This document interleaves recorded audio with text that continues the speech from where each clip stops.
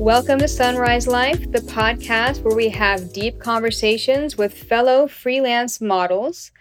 Except this episode is going to be a different type of episode. I am going to dive deep and tell you some of the craziest, wildest experiences that I've had throughout my modeling career. Things that made me step back and think, whoa, not only is humanity weird, but this career is wild. I want to tell 4 stories. I hope that I have enough time to tell all of them. And I also want to tell what I learned as a result of these stories. So the first one, oh, by the way, I'm not going to say the names of any of these photographers. If you think you might know who I'm talking about, go ahead and DM me and we can talk about it privately. But just to protect the identity of the people who I'm talking about, even if they're predators. Nobody's trying to get sued. I'm not going to be exposing names. All right, so this first story takes place in San Diego. I used to live there. A very sweet, nice photographer from Canada wanted to come down and do a shoot with me. He had all kinds of ideas, and one of them was latex body paint, which I'm super cool with. I love being body painted. He told me in advance that I should shave my entire body because when you get latex body paint on you, when you go to pull it off later, it'll hurt really bad if you haven't shaved your hair underneath it. It'll pretty much give you a full body waxing. So I'm like, all right, cool. I didn't feel like doing that, but instead of doing that, I kind of looked online at ways to keep the body paint from hurting as much when you're pulling it off. And one of the suggestions was to put lotion on before the latex body paint is applied. So I thought to myself, we are going to be going outside for this shoot, and I'm definitely going to want to be wearing sunscreen. So in my mind, wearing sunscreen was going to be a good enough alternative to lotion, and it would, in my mind, kill 2 birds with 1 stone by not allowing me to have a weird tan line after being body painted. Firstly, we're at the studio. Actually, it wasn't a studio. It was a hotel. The photographer was traveling, like I said, from Canada to Southern California. He's painting me with this latex body paint that he got from somewhere. And he decides that he wants to wing it and make it kind of look like a ripped up bodysuit, like red and black. Really cool. We kind of collaborated on the design together, which I thought was rad. So he's painting me and he tells me that he actually has somewhat of a phobia of touching people. He doesn't like being hugged.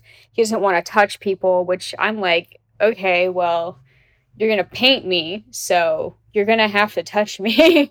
At least if you're going to do the body paint job. I can't do the whole thing myself. And I was assisting quite a bit with a lot of the painting just to kind of alleviate some of his anxiety of, touching another body. Which was fine until it came around to the butt crack portion. So we get to the butt crack part, and I'm like, this bodysuit is going to look weird if it doesn't go into my butt crack, right? Otherwise, there's going to be a weird white stripe where my butt crack is, and I wouldn't be able to pose from the back. And he's like, yeah, I'm not painting inside your butt crack. And I was like, I can't do it myself. I can't twist around that far. You're going to have to do it. And so I kind of bent over and spread my cheeks. And I was like, you have to. Otherwise, the photos are going to come out weird. It was one of those things for the art. And begrudgingly, he did it. Interestingly enough, that is not the weird part of this photo shoot story. I just wanted to throw that in because as I was telling the story, I remembered that part and how much I kind of giggled about it at the time. Everything was fine. It wasn't like he was going to have a panic attack over it or anything like that. It was just a little bit awkward and funny in a way, because you would think that it'd be the opposite. If the photographer was super creepy, you'd think that they'd want to paint the inside of your butt crack and all of your private parts and your nipples and all that. But no, it wasn't like that at all. It was super respectful. So we get to the shoot location. which was on Black's Beach. If you've never been to San Diego, Black's Beach is an amazing, beautiful beach where nudity is allowed, and you have to do this long 20-minute steep hike down kind of a cliff type hike to get to the beach itself, which, for some people is kind of hard, but it makes it so that the beach isn't completely overcrowded with people, which we all like. So we go all the way to the far north end of Black's Beach, and I'm posing in this really sweet latex bodysuit. And the sun is setting, and it's beautiful, and we're taking photos, and there's nobody around. It must have been a weeknight. I can't remember what day of the week it was. This was probably like 2015 or something. I can see far into the distance, down the shore, there's a man approaching us wearing a red hat. We're going to call him Red Hat Guy. And he's probably like at least a half a mile away. It's a really super long beach. And then he's the only other person I can see in the area. And he's walking towards us. And I'm just like, whatever. We're on a nude beach. We're not doing anything illegal. It might be a little bit weird to a passerby, but whatever. So I'm posing. The sun's going down. It's beautiful. Golden hour. The photographer suggests that for the last few shots, as the sun is dipping down over the horizon, it would be cool to be like kind of pulling off some of the latex bodysuit that we had painted onto me, because that's interesting, right? Red Hat Guy still approaching. He's maybe a quarter of a mile away or whatever.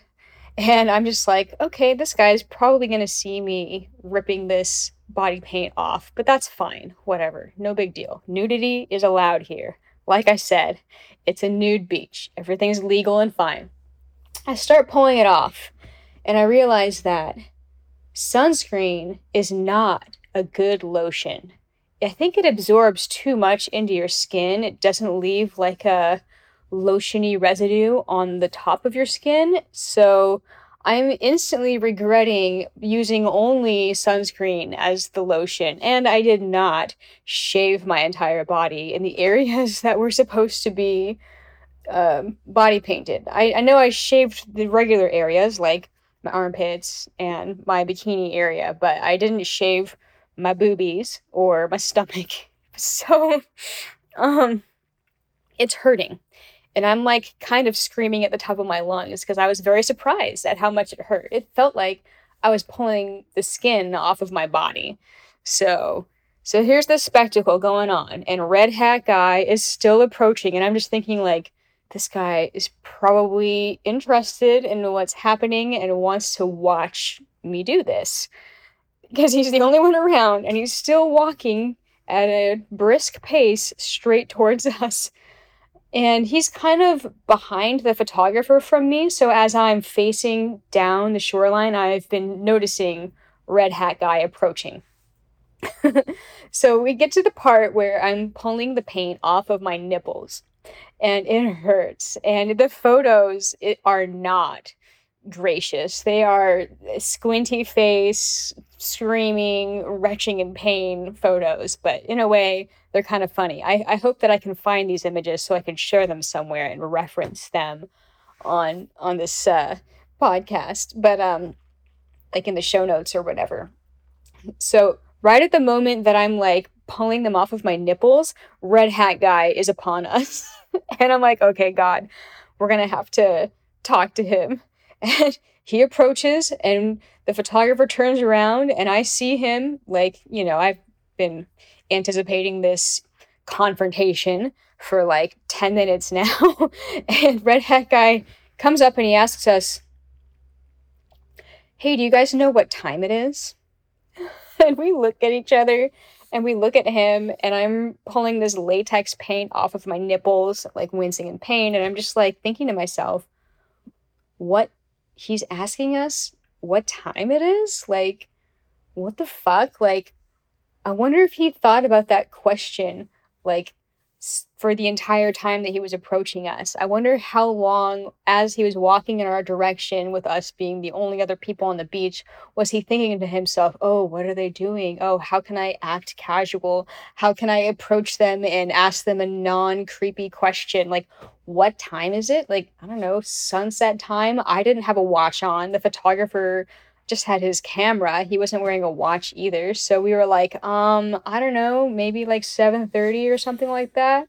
And he was like, oh, okay, thank you. And then he moved on, and we looked at each other like, what the fuck was all that about? So I'm still to this day wondering, like, what was going on in Red Hat Guy's mind? If any person that might feel that they could maybe see into the mind of Red Hat Guy could message me on any platform like Instagram, email, whatever, and tell me, if it was you, what would you be thinking? Because I'm perplexed about it to this day. Like, I would have thought that he would ask, wow, what are you guys doing? This is so crazy. But instead, he just asked us what time it was.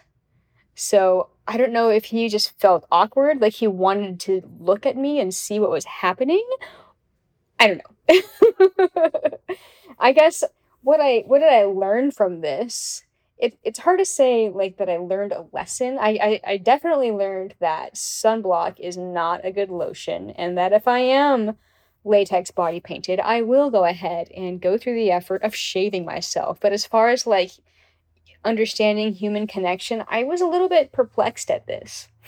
The photographer and I still talk to this day. He's cool. So this is a photo shoot crazy story that actually isn't about the photographer being a jerk or whatever, like many stories are, but this one wasn't. It was just some weird guy on the beach that really was just kind of an awkward and funny interaction that left me perplexed.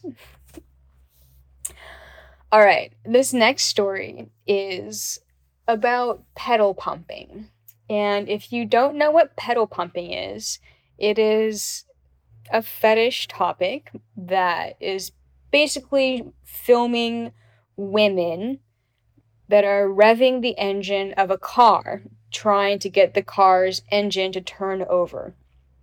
This fetish initiated probably in the 40s, 50s, and 60s, back when a lot of cars took more effort to get started. Sometimes people had to push start them, and you had to, go through a bit more effort of revving the engine to get the engine to turn over and actually start. So I'm told. I'm obviously not that old, but that is what the fetish producer told me. Now, this fetish producer lived in the Midwest. Honestly, I don't remember his name. And I'm not going to say what area he lived in. I'm just going to say the Midwest, in the middle of nowhere. He was at least an hour away from any major city, in the rolling hills. And this property that we were doing the shoot at was at like a second property for him. He had like a barn shed in the middle of nowhere that had like 5 or 6 really cool 50s and 60s like classic cars. And he had jimmy rigged them all so that they wouldn't turn over until he, like, I don't know, touched 2 wires together off camera or pushed a button or something like that. I'm not a car whiz, but he had told me that he had, so that he could do these pedal pumping fetish videos, he had rigged it so that it wouldn't turn over until he wanted it to turn over in the sequence of the videos that we were making together. Apparently, there are not very many pedal pumping fetish websites that are popular. He said that there's about 11 of them, and that his is one of the most popular because he's consistent with his quality and he really caters to like the purist pedal pumping fetishists.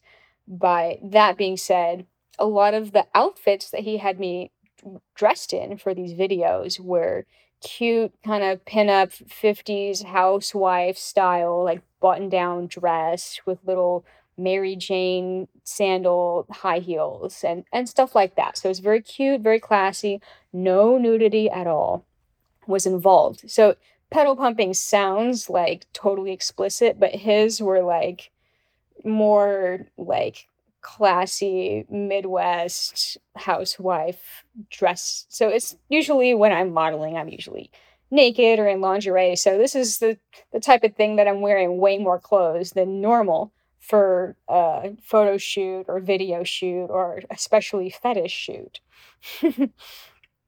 Apparently this fetish, and I'll kind of back up a little bit because some people that aren't super familiar with fetishes might be like, what the fuck is a pedal pumping fetish and why does it happen?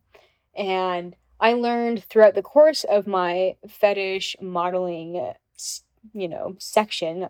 I don't do as much of it anymore, but I'm down to sometimes, especially when it's fun like these ones. But little boys will develop a fetish. Often, sometime between the ages of 8 and 14, something happens to them, or they witness something that's either really stressful or really traumatic or causes some kind of an intense interest for them.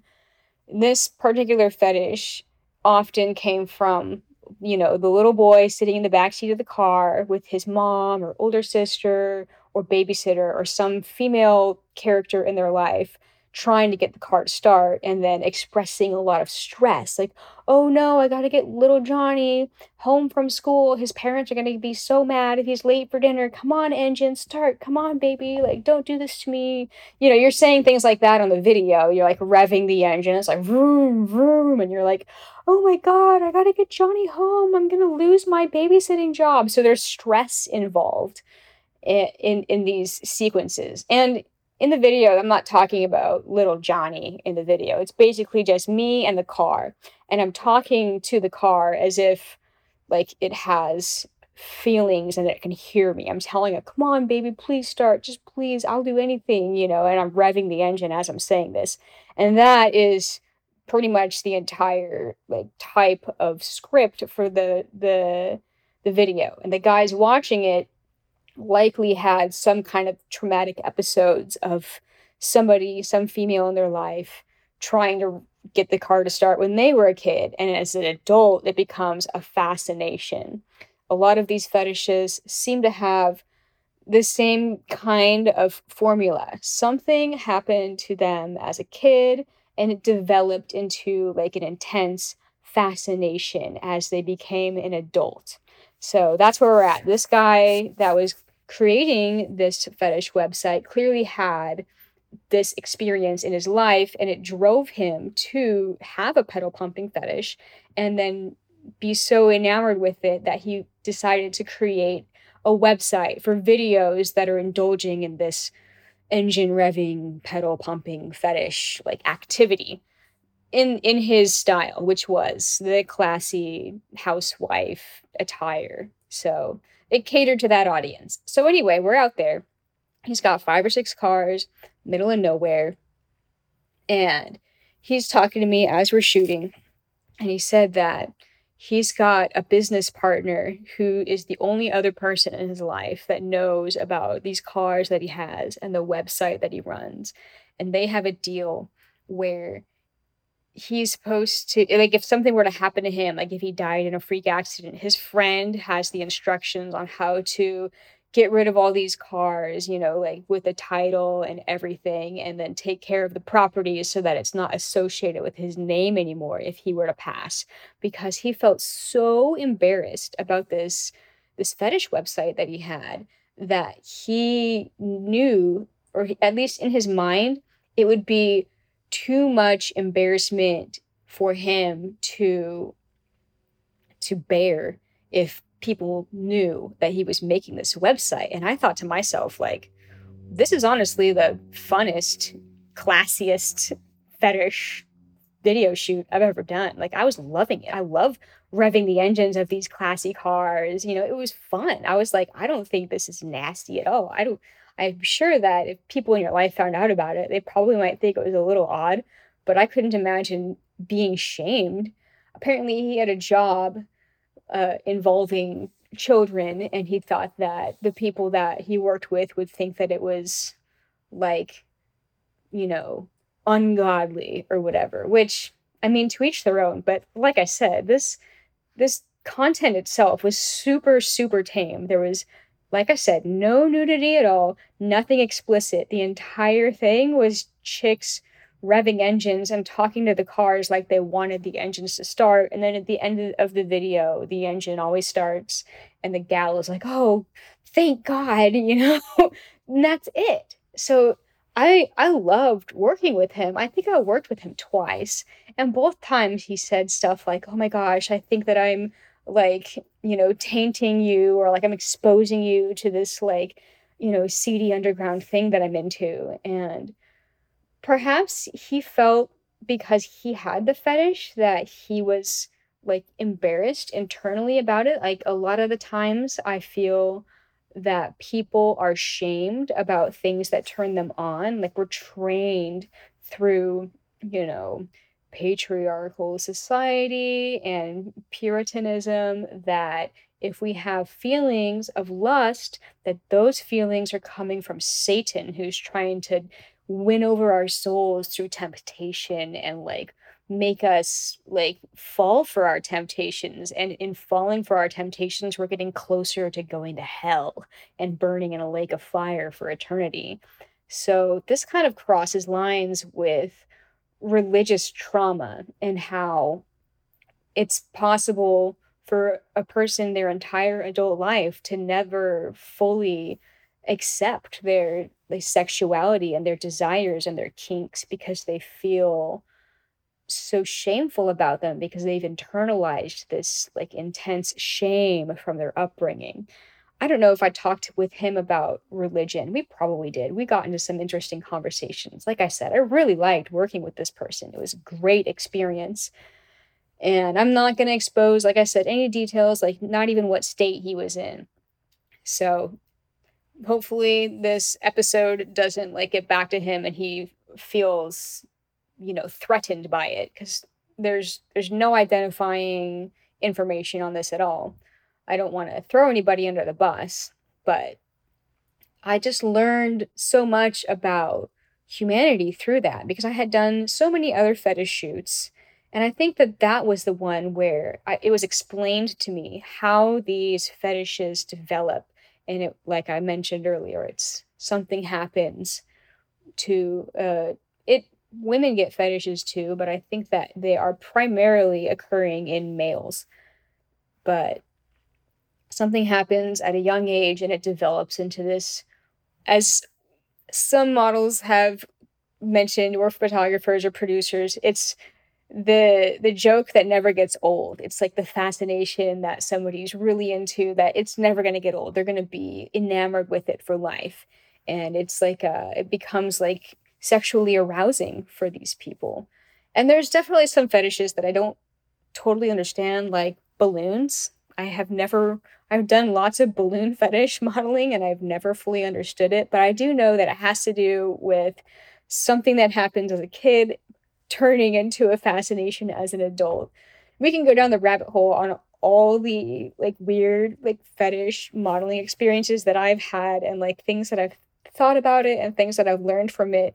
Maybe that'll be another bonus episode down the road. But so yeah, I learned a lot from that. And interestingly, side note, I at the same time that I learned about the pedal pumping fetish, I also learned that there are other things that have happened in media that have been trends. Like apparently in the 40s, a lot of action movies incorporated quicksand scenes into their like romantic dramas, where a woman was getting sucked into the quicksand and she's all stressed out, like, oh my God, somebody save me. And then the man saves her.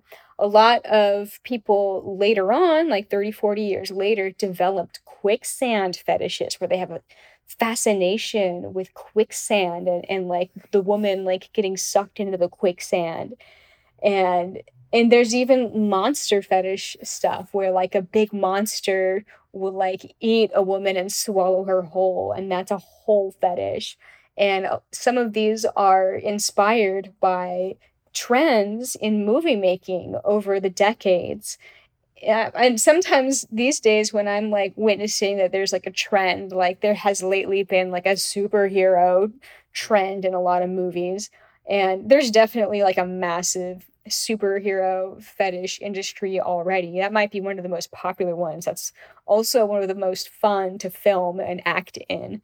But just really interesting learning about that in my life. I don't think I ever would have learned about this stuff if it wasn't for fetish modeling. So that's the pedal pumping story. All right.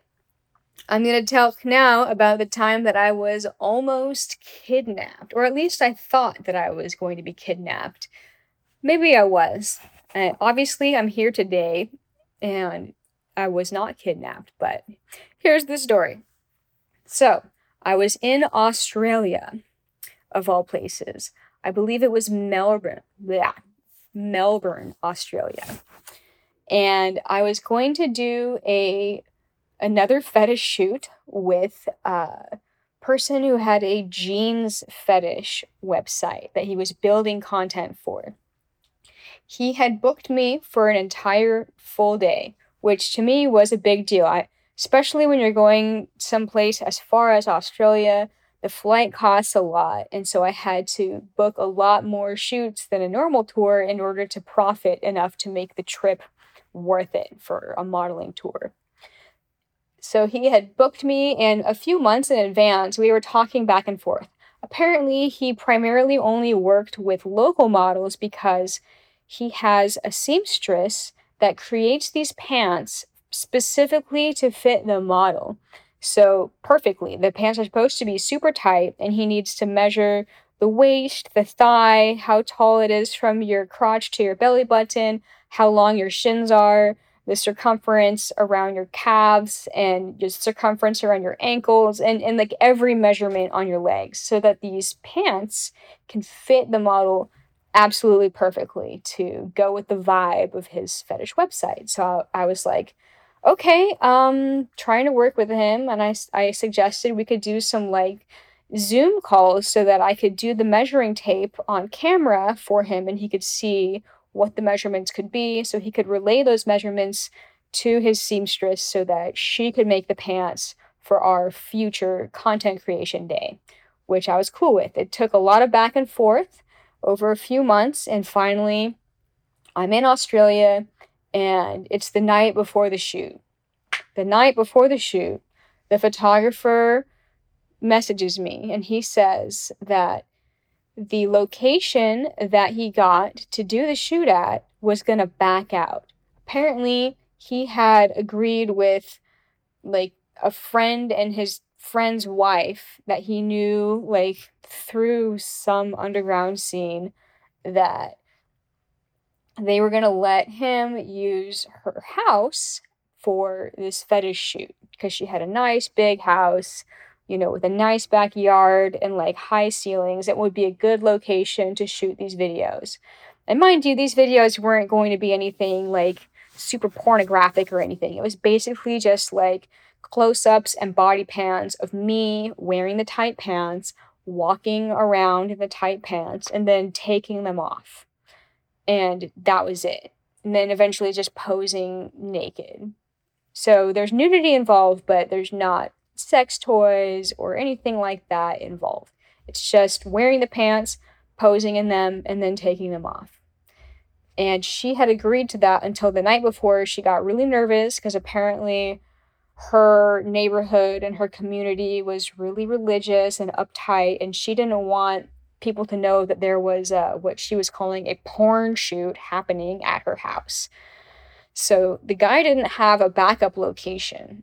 And I was like, well, we can do some stuff out in nature. But he didn't want to do that. And he was thinking about canceling the shoot. And I was like trying to work with him saying like, well, can't you just like tell her that I'm like not even from the area and I don't know anybody that she knows, and there's no way that anybody's going to find out that this video shoot happened at her house because like neither of us are going to rat her out. And apparently she was afraid that I was going to be taking behind the scenes selfies and that her location would be tagged, and somehow, some way, her friends in her community were going to find out and judge her for it. So, I mean, I kind of understand that. It's hard for me to really wrap my mind around it, but I guess she was really afraid about that. And the photographer was like kind of the one that was in between she and I in communication. So he gets back to me a little bit later and he says, okay, she said that under certain terms, she's going to allow the shoot to happen only if you promise to these terms. And I'm like, all right, let's hear it. What are the terms?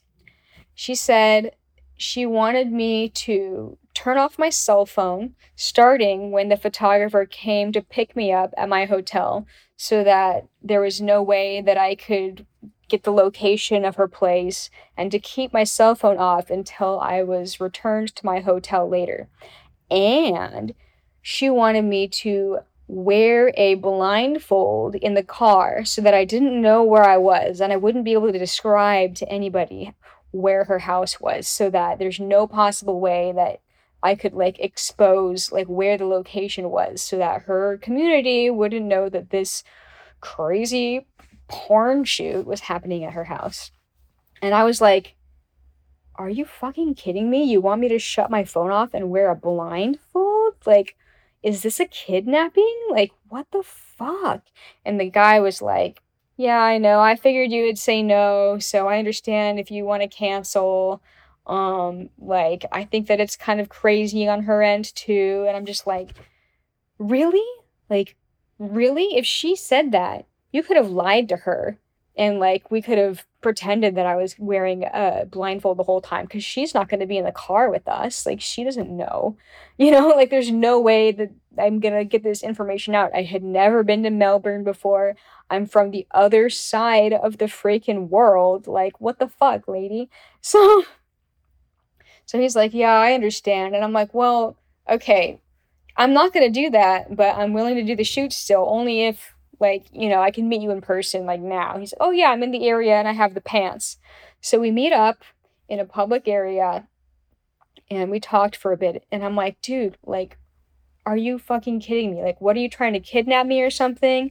And he was like extremely embarrassed. He's like, yeah, I'm sorry. I know that sounds weird. I'm sure you're totally freaked out right now, but if you want to check out the pants, I have them with me. And to me, that was like the one item that I'm like, all right, if this is a kidnapping, the pants don't exist, right? The whole setup would have been falsified to trick me into coming to this location. So I'm like, all right, let me see the pants. So I take the pants upstairs into my hotel room and put them on. And sure enough, they fit perfectly. They fit all of the spots that we had measured perfectly. And he had 4 pairs of these little tight jeans that were specifically tailored to my legs. And that's hard to do because I can't just go to the store and buy a pair of pants that fits me perfectly, especially perfectly tight, because I'm only 5'2". Every pair of pants I've ever bought has been too long for me, or they squeeze my thighs and are too baggy on the waist because I have, for my frame, rather thick thighs because I do a lot of squats, whatever. And so I'm like, all right, these fit perfectly. So to me, this is making me believe that this gig is real and this guy is just awkwardly in the middle and kind of like bending over and taking it from this property owner who's being a bit persnickety about the whole thing. So I'm giving him the benefit of the doubt. And I'm like, all right, man, just tell her that I shut my phone off and tell her that I wore a blindfold, but I'm not going to do that stuff. Respectfully, I'm not going to do that stuff. I'll ride in the car and I'll put the blindfold on right before we walk into the house, just so that she believes that, you followed her instructions. And that's what we did. He picked me up the next day, and I was a bit fucking paranoid, but at the time, I needed that money. I needed that full day booking. I brought a fucking kitchen knife in my bag of stuff, and I took pictures of his license plate before I got into the car and sent them to my boyfriend. And I was like, if you don't hear from me in 4 hours, like, call the police. But it was fine. It was actually really fine. I showed up at the property, tricked the lady into believing that I was wearing the blindfold the whole time. And she was nice to me to my face. It's kind of funny because a lot of people that like look down upon like nude models or whatever because we're sinful and whatnot, they seem to be nice to your face, but then they turn around and they talk shit about you to their community of religious friends, right? So we did the shoot all 8 hours. the wife, the property owner lady, did not get in our face at all. In fact, they left and just kind of let us do our thing. And I got to talk with the photographer slash fetish videographer, and we really connected, and I really enjoyed the shoot. So the shoot itself was positive, but this is an instance where having the spider senses of judging somebody's character and judging the the facts that you have that are leading up to the situation that you're putting yourself into are really important. Now, today, I probably would have just been like, fuck this, I'm not doing it. But that's partly because I'm not hustling as hard for shoots anymore. A lot of my income comes from my online sources of income, stock trading, Patreon, OnlyFans, etc. So I don't feel the intense pressure to profit off of photo shoots with photographers. But at that time in my life, I really did rely on that money to pay my bills, and I needed to profit on that trip. So I was really, really trying to make it work. So being able to vet somebody sometimes does require meeting them in person and like fact checking the facts. Like for me, the pants were the evidence that this was not a kidnapping. I don't know, maybe the property owner was trying to kidnap me, for all I know. But obviously, I'm fine. I didn't get kidnapped and I had a positive experience. So sometimes over the course of my career, I've really had to give somebody the benefit of the doubt, which isn't always worth it. There are times where I'm just like, okay, I'm not going to even try at all to vet you because you've already thrown me these red flags. But all the communication leading up to the shoot during the process of getting sized and going back and forth with this guy's seamstress and communicating in advance on the way to me flying to Australia, it was a lot of work and a lot of communications and a few video calls. And I really felt comfortable, pressing to make the shoot happen. So I wouldn't recommend that anybody try that. I would just definitely say, like, trust your gut. And my gut was telling me that the main issue here was just the super conservative wife of the property owner for this house. And I've experienced some discrimination similarly, but I had never in the past or even after that had a location completely cancel because the property owner was too conservative and freaked out about nudity happening at their house. Which, side note, the underground in like party scene that the photographer was involved in and that way that he knew those people that owned that house, it was through like some kinky club or something like that. But, through their kinky club, photography and websites were not a part of it. It was all just kind of underground, like swinger type stuff. So the wife of the property was okay with like, her and her husband like getting involved in like salacious things, but when it came to creating content to be posted on a website, that was what made her uncomfortable because her other more conservative folks in her life, she felt would find out about it. So interesting, so weird. People can have these double lives where they're really insecure about anything sexual, or if their fellows in their life find out about anything like erotic happening, that they're gonna feel outcast, where it's kind of crazy because none of us would be here if it wasn't for sex. All right, I got one more story. I'm happy that I was able to fit 4 stories in. And in this one, the photographer was somewhat douchebaggy. I don't know if I would say blacklistably douchebaggy, but you'll hear. So back in like 2014, I had just moved to Southern California. And this photographer who's based in LA contacted me asking if I would model for him. Apparently, this photographer in question, and you can ask me privately if you think you know who it is, he was a Playboy and Penthouse photographer in the 80s, and he shot a lot of their centerfolds. And he decided that he was bored with the glamour photography and he wanted to create his own bondage website. And so he did. He used his photography styles that he had been using with Playboy and Penthouse, like the nice high key lighting and the glamour retouching, but he applied those to his bondage and fetish photography and had grown quite a reputation for this new website of his. And the website was his name and then .com. So if you think you know who it is, all right, this is where we're at. His studio was on Melrose Avenue in Hollywood. And I was like starry-eyed. I was like, oh yeah, of course I would love to work with you. I went to his website and I saw that a lot of the photos and videos were of stuff that was a little bit outside of my comfort zone. So I responded on Model Mayhem to him saying, I'd love to work with you. Just so you know, these are my limits. And my limits were I would pose open leg, but not with any sexual stimulation or sex toys or anything like that. But I was okay with bondage and I was okay with gags and things of that nature. So I get to the shoot and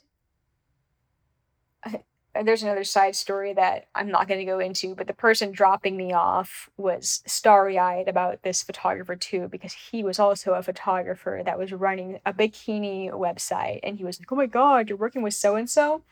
And he had just finished, ranting at me about how if I worked for his company, that he could get me published in Playboy and then get me introduced to all these like Playboy and Hustler and Penthouse and Maxim photographers.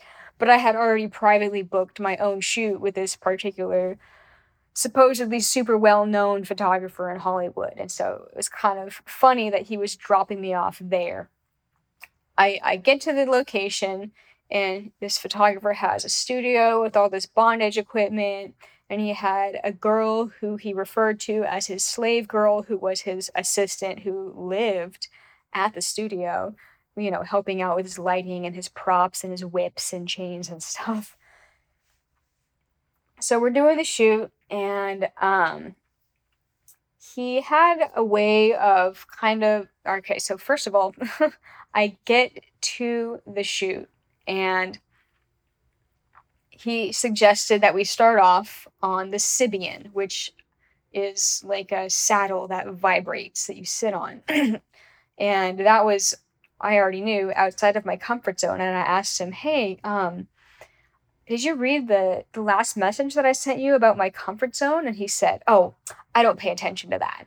And I was like, okay, well, I don't do sex toys or masturbation or sexual stimulation. And he said to me, well, if you're ever going to change your limits, like obviously you would be stupid if you didn't do it right now when you're working with me. And I was like, the fuck kind of ego does this guy have? And I was like, yeah, okay, I'm still not going to do it. How rude, right? So the way that he shoots is he like takes some photos. We picked like what my outfit was going to be. We did some photos and I was like tied with my arms above my head. And he's like, all right, let's look at these on the laptop. So he takes the SD card out and he puts it in his computer and he starts photoshopping my body while talking to me.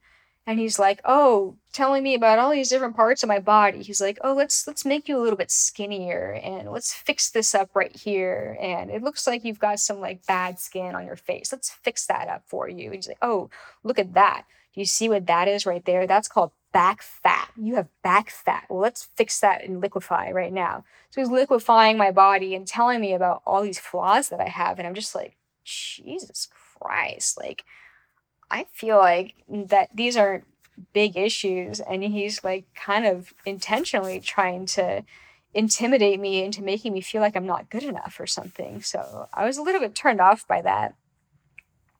So we start shooting more and he has me in a strapedo. Basically, my arms are tied behind my back, like straight, all the way straight. And I'm sitting on my knees and he has me bent forward and he ties a rope to the end of the strapedo where my hands are, and he pulls it up over my head. And I've got a gag in my mouth, so it's hard for me to communicate the pain level that I'm in, but I'm trying to communicate that this is past my pain threshold, and I'm pretty sure he could tell by the signaling that I was trying to give him. And he pulls a little bit harder, and I thought my arm was gonna pop out of its like shoulder socket.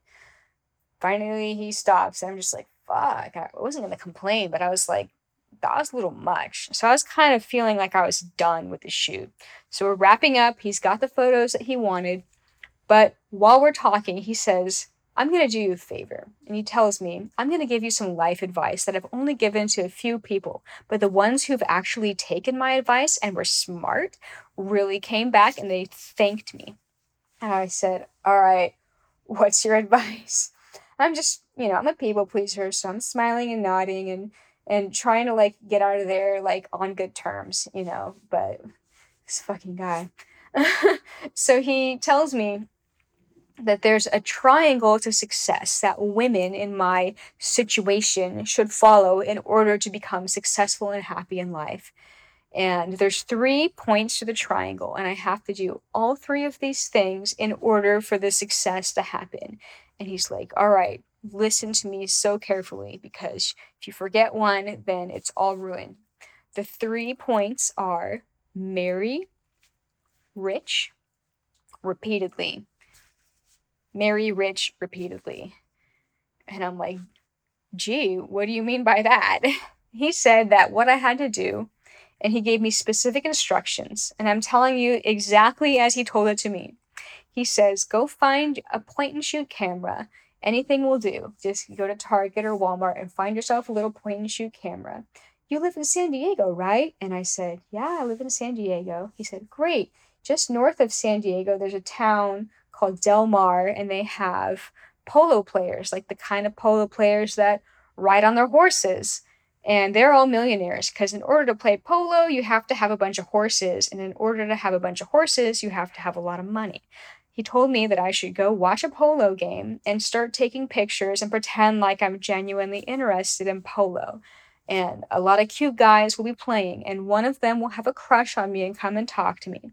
He told me that I should marry whoever comes and flirts with me at this polo game, because he's likely a millionaire. So marry the rich guy, and then a little time later, divorce him and take some of his money and use him as a stepping stone to marry a billionaire and, eventually divorce the billionaire and take half of his money.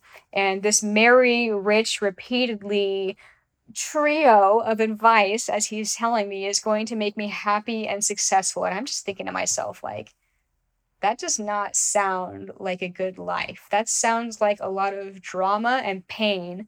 And who needs $1 billion anyway? Like, what am I going to do with that money? I suppose I get to start a charity or whatever. But if I have like a shitty life because I've ruined a bunch of relationships and burned a bunch of bridges, like, what kind of life is that? So I'm just like rolling my eyes, but trying to smile and nod and be like, okay, man, like, sure, thanks for the advice.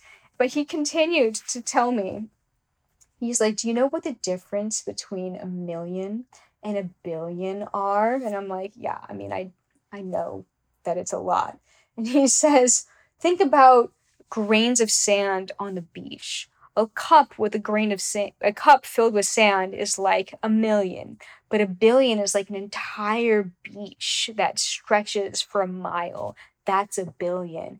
And the stars in the sky, he's telling me about how many like galaxies and millions of light years of stars are compared to just 1 million stars in one galaxy. And I'm just like, so he had all of these like metaphors to describe to me what the difference between 1 million and 1 billion was, as if I cared or as if I didn't already know that.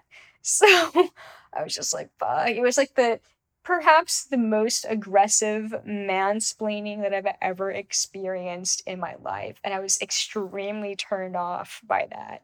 And a funny side note, this same photographer apparently moved to Las Vegas somewhat recently and reached out to me because I was in Las Vegas for a bit of time in the last few years, and he wanted to work with me again.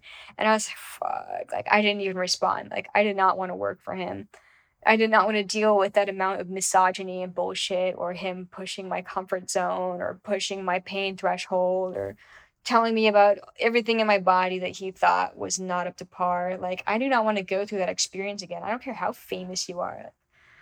So, what I learned from that is to not look up to and fantasize about famous people or people who have a lot of clout in their industry.